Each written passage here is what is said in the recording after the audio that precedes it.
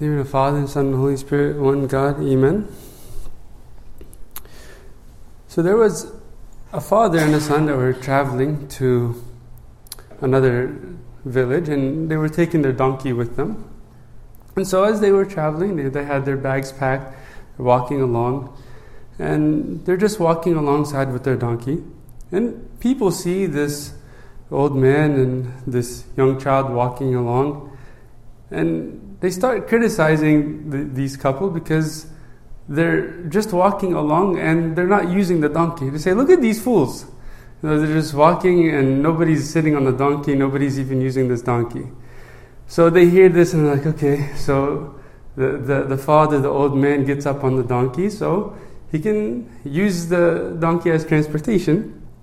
And the little child is walking along. So a little bit later they see this little child and they say, poor child. He's walking while this man is sitting on the donkey and he's comfortable, he's resting, while this poor little child, he's scrawny and he doesn't have any strength, and poor little child is the one walking. So they hear this and the father says, okay, we're going to switch. You're going to jump up here on the donkey and I'm going to walk. And then they continue to walk, and a little bit later the people say, poor old man, he's walking and he's old, he doesn't have any strength, while the young healthy boy is up on the donkey walking. And so the man says, okay, we'll both get up on the donkey. And then they both get up on the donkey and they start going along. The people look at him and say, poor donkey, he's holding up both of the old man and the young child. That's a lot of weight for him. And they're like, okay, that's it. They both get off the donkey and they start walking. And then, of course, they hear the very first thing that the people started saying all along, that they're just a bunch of fools with a donkey that they're not using. And it's a funny story to illustrate how it's really hard to please the world, right? If you're seeking validation from the world, if you're seeking the world's approval, it's nearly impossible to find. Because sooner or later, you're going to offend someone. Sooner or later, someone's not going to like what you're doing. Right? Christ makes this very clear in the passage today. Right? He says, we played the flute for you and you didn't dance. We mourned for you and you didn't lament. Right? There's no pleasing you. You're just not happy. You're not content. You're just bitter, and it doesn't matter if we do this, you don't like it. If we do that, you don't like it. And he says, John came, he wasn't eating or drinking, he said he has a demon. Right? And then the Son of Man came, eating and drinking, you say, a wine-bibber, a glutton, a friend of tax collectors. And so, either way, if we're eating or drinking, you're criticizing us. If we're not, you're criticizing us. At the end of the day, you're just not happy. Right? This is one of the most essential principles for us to understand as Christians. That the world is never going to be happy with what we're doing. Right? And it's in vain that we work and we chase after society's approval. Right? And so many of us want that validation from society. And naturally, that's a part of our humanity, that we want to belong, we want to feel accepted. Right? It's natural. There's nothing wrong with that. Right? But when we seek that in all the wrong places, if we're seeking that from the world is certainly not going to be happy, because we're not going to do what satisfies the world, and we're never going to find that validation from the world. And so at the end of the day, we're advised to just be true to ourselves. Right? We're advised to be true to who we are. Right? And even in our own personal styles. Right? Of course we say our identity is in Christ. But that looks different among different people. Right? You see so many different flavors of saints in the church, which is so beautiful. You see the ascetics, and you see the martyrs, you see the confessors, you see the preachers, you see the married, and you see the celibate, right? And even among a certain group of people, like among the monks, you see people like Saint Arsenius, who didn't talk at all, right? And another monk who later becomes a patriarch, and who's known for his preaching. We called him the golden mouth, St. John Chrysostom, right? And you see this whole spectrum of beautiful characters and personalities in the church, all because everyone was true to their personality, and that came to life in Christ. Right? They didn't try to be someone they're not. They didn't try to fit the mold of society. Right? Now, that doesn't mean we're selfish just because we say be true to yourself and stick to your roots. This is where you belong. This is who you are. And so a lot of times people hear that and they say, okay, you do you, I'm going to do me. That means I get to do whatever I want, whenever I want, however I want. I don't care about anybody else. And it's certainly not the case. And it's not what our faith teaches us either. St. Paul understood this. He knew that even though he was true to himself, right? Even though he stuck to his roots in his identity as a man in Christ, right? He knew that he would have to accommodate for everybody else that he would serve. Right? There's a beautiful section in 1 Corinthians 9, verses 19 to 22, and he says, "For though I am free from all men, I have made myself a servant to all that I might win the more. And to the Jews I became a Jew, that I may win the Jews. To those who are under the law, as under the law, that I might win those who are under the law. To those who are without law, as without law, not being without law toward God, but under law toward Christ, that I might win those who are without law." And listen to this. "To the weak I became as weak, that I might win the weak. And I have become all things to all men, that I might by all means save some." I have become all things to all men. Right? I'm adjusting myself. I'm coming down to people's level. Right? I'm accommodating to their needs. I'm not just standing here on my pedestal and saying, this is who I am, like it or not, deal with it. Right? And that's the sort of identity talk that we hear out in the world. Right? So when we say be true to yourself, it doesn't mean do it in a selfish or an arrogant way. Right? And unfortunately, this is what the world promotes. If anyone's familiar with Shakespeare's Hamlet, it's a beautiful play.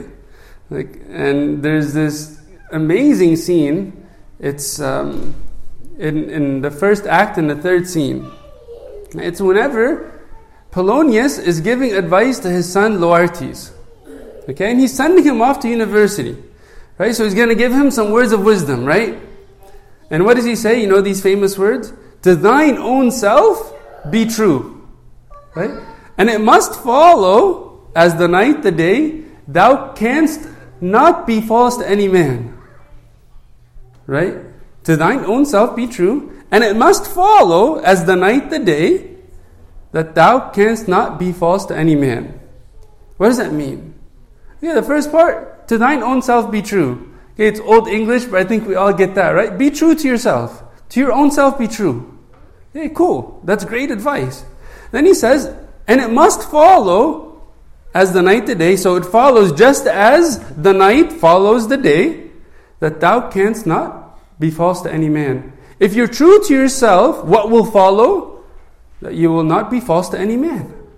Right? Just as the night always follows the day, what will follow if you're true to yourself, if you're honest with yourself, if you live with integrity, then you will be honest with everyone else around you. You will not be false to any other man if you're true to yourself. Right? Now that sounds like great advice. Right? And on the surface, we're all willing to buy into that, right? But what you might not notice is a little bit later, Polonius continues to give Laertes, his son, a little bit more advice. And he's defining what it means to thine own self be true. Right? What does that mean to him? And he's talking to him about making a name for himself. Right? Don't come down to other people's level. You know, you're a man of pride. You know, dig in your heels, stick your head up high, and make a name for yourself. Be true to yourself. Don't bend to other people because you're better than that. Right? And that's basically, I'm paraphrasing what the whole advice is all about after, to thine own self be true. Right? And so you see that there's this small nuance in what Christ tells us and what the world tells us. Right? Christ tells us, be true to yourself. And the world also says, be true to yourself. What that means in a Christian sense is totally different from what that means in a secular sense. Right? To be true to myself in the Christian self is to find my identity in Christ. Right? It means to accommodate to the needs of others. Right? But at the end of the day, I'm not going to compromise my values and my morals for the sake of others. I know I belong to Christ. Right? I know that I was purchased by a price. This is what St. Paul says in 1 Corinthians 3, verse 23. He says, you are Christ's and Christ is God's. You are Christ. And Christ is drawing that parallel. Just as Christ belongs to God, He is the Son of God by nature, you are Christ's. Right? A little bit later, a few chapters after that, in chapter 6, verse 19, he says, do you not know that your body is the temple of the Holy Spirit who's in you, whom you have from God, and you are not your own? Right? Nowadays, you hear all this talk about my body, my rights, my this, my that. That's nonsense to the Christian mindset. I don't belong to myself. As a single, and especially not as a married man, once you're married, you belong to God and your spouse. Right? But in the Christian walk, my identity is in Christ. Right? I can't just do whatever the heck I want. Just as this temple here is consecrated for a purpose. Just as this altar is consecrated for a purpose. Can't just come in here and put up posters of Batman because I love Batman. Right? And I do love Batman, and I have a couple of posters of him in my room growing up. Right? But that's not what this temple is for. Right? It's dedicated for a different purpose.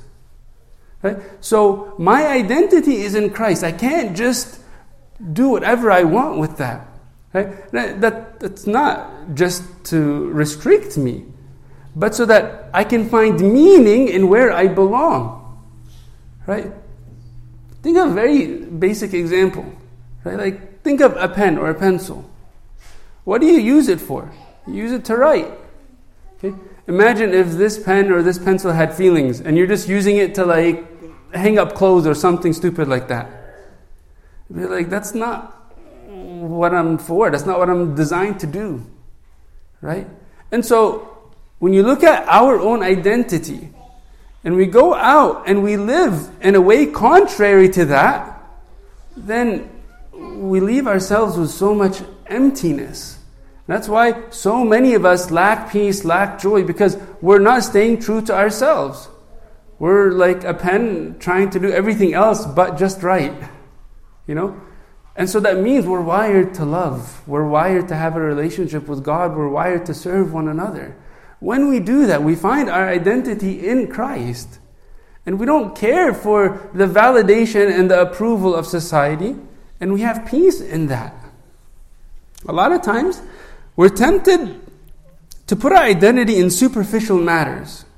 Right? We may be tempted to identify with our success. Right? Our success is what gives us a real sense of identity. And so what do? We invest in our work. We invest in an image. We invest in all of the money and the cars and the house and the clothes. Right? We might want to identify with our appearance. Right? That's what gives us a real sense of security. And so what do people do? You know, they waste their time with so much glamour, trying to fit this mold of all of the celebrities, the clothes, the makeup, the jewelry, all of that image. And what does it do for us? It leaves us empty. At the end of the day, whenever we try to identify with our name itself, right? Our career and our finances, you know, what's in my bank account doesn't define my value and my worth, right? And that's what God is constantly reminding us on a daily basis. He says, you are my son. It doesn't matter what you've done. It doesn't matter where you go. Right? Just like the prodigal son, whenever he was sleeping with pigs, he was defiling himself. And at the end of the day, the father said, you're no less my son just because now you smell like filth. I still love you and you're still my son and you still belong to me. That's your identity.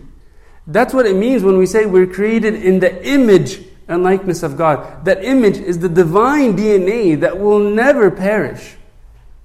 You can never alter that. You are still in the image of God. You might not act like you're in the image of God, and sometimes we don't, right? But at the end of the day, we're in the image of God.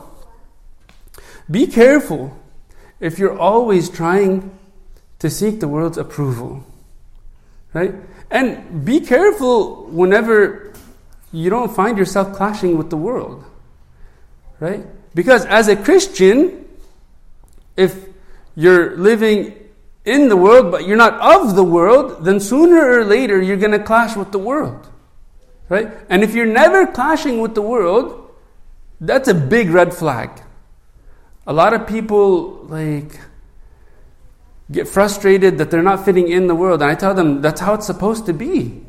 You're not created to just talk the way the world talks, to listen to the same music that the world listens to act like the rest of the world, to have the same values and morals that the rest of the world. So what do you think what is going to naturally happen when you talk differently? Whenever you have different priorities, whenever you're willing to turn the other cheek, whenever you're forgiving your neighbor, when you're willing to go the extra mile, that's going to create some tension in your circles, right? And so, if you're never living with that clash, what does that mean? You're just going with the flow that the world is doing. And I remember this saying I heard when I was little, always stuck with me. He says, if you've never met the devil face to face, it's probably because you're walking along his side. Right? And so, do I run into the devil on a daily basis? And if I'm walking in opposition to the world, then of course I'm going to notice that tension. Right? Friendship with the world is what? Enmity with God. So many of us are trying to befriend the world just to make our lives easier. And it doesn't work. It doesn't make our lives any easier. Right? And at the end of the day, we separate ourselves from God. And so, where do I identify?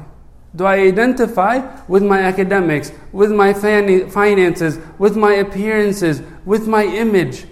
Right? I look at social media nowadays, and it's so sad to see what it's doing to our sense of identity. We want to fit a mold. Like if somebody takes a picture and their friend is going to post it, there has to be like a 10-minute debate about if this angle is appropriate, if this filter is appropriate, if like you're going to do this or that, and then finally say, okay, it's good enough to post. Otherwise, I don't want people to see me, in that light. And so what social media is doing to our identity is very harmful, right? And when we bring that down to a personal level, I think about where I stand, how I identify myself, right? I can relate to the crowd that Christ is talking about here, right? We played the flute for you and you didn't dance. We mourned for you and you didn't lament. Or you can say, it doesn't matter. I'm going to continue to walk in Christ regardless of the way the world treats me. If we do that, it's going to cost us. If we want to stay true to our identity in Christ, it's going to cost us. It's going to cost us real courage. It's going to cost us some real boldness. We have to be content with who we are if we're going to stick true to who we are. And we all have our weaknesses, we all have our frailties, we all have our struggles. But at the end of the day, if every time we encounter those weaknesses and our struggles and all of insecurities, and we want to escape, we want to run to mask that with, whatever the world has to offer us, then we betray our identity, we only add to our struggles. Right? If you look at the lives of the saints, right? Every time they stuck to their roots, it costed them. It costed them because you're following in the footsteps of Christ. Right? And if you're going to oppose the world is going to crucify you. Right? I'll leave you with a very simple example. We've all heard this example several times before. In the beginning of the book of Daniel, how does it start? Start with Daniel and the three holy youths, right? They're in the king's palace. And the head of the eunuchs is preparing all of this food for these soldiers that they're training and preparing to serve the king.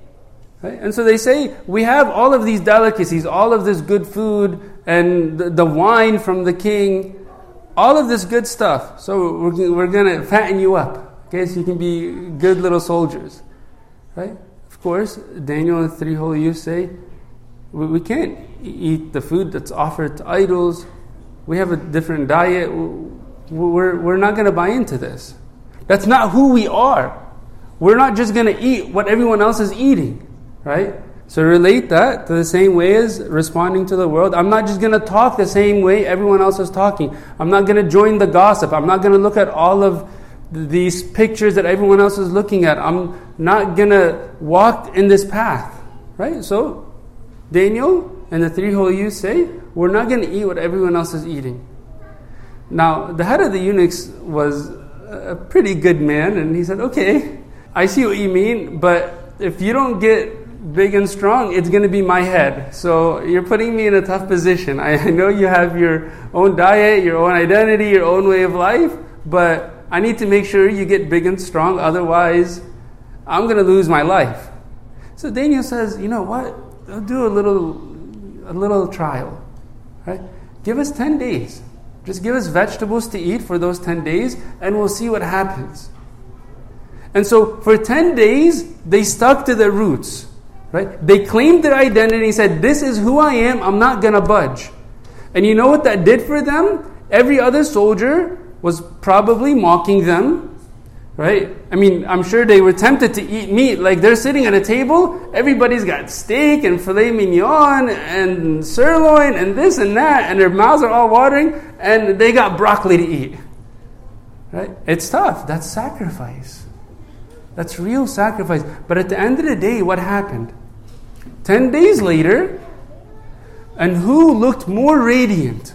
Who looked stronger? Daniel and the three holy youths. Right?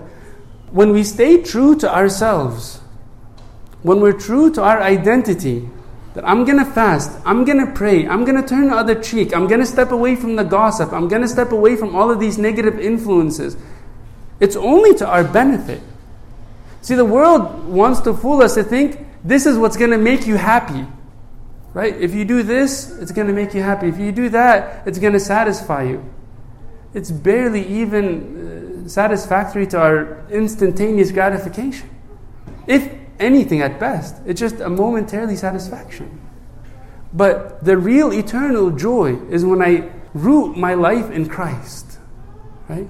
When I live for Him and I live for my neighbor. May God give us the boldness and the faith to walk in His path. Unto Him is due all glory forever. Amen.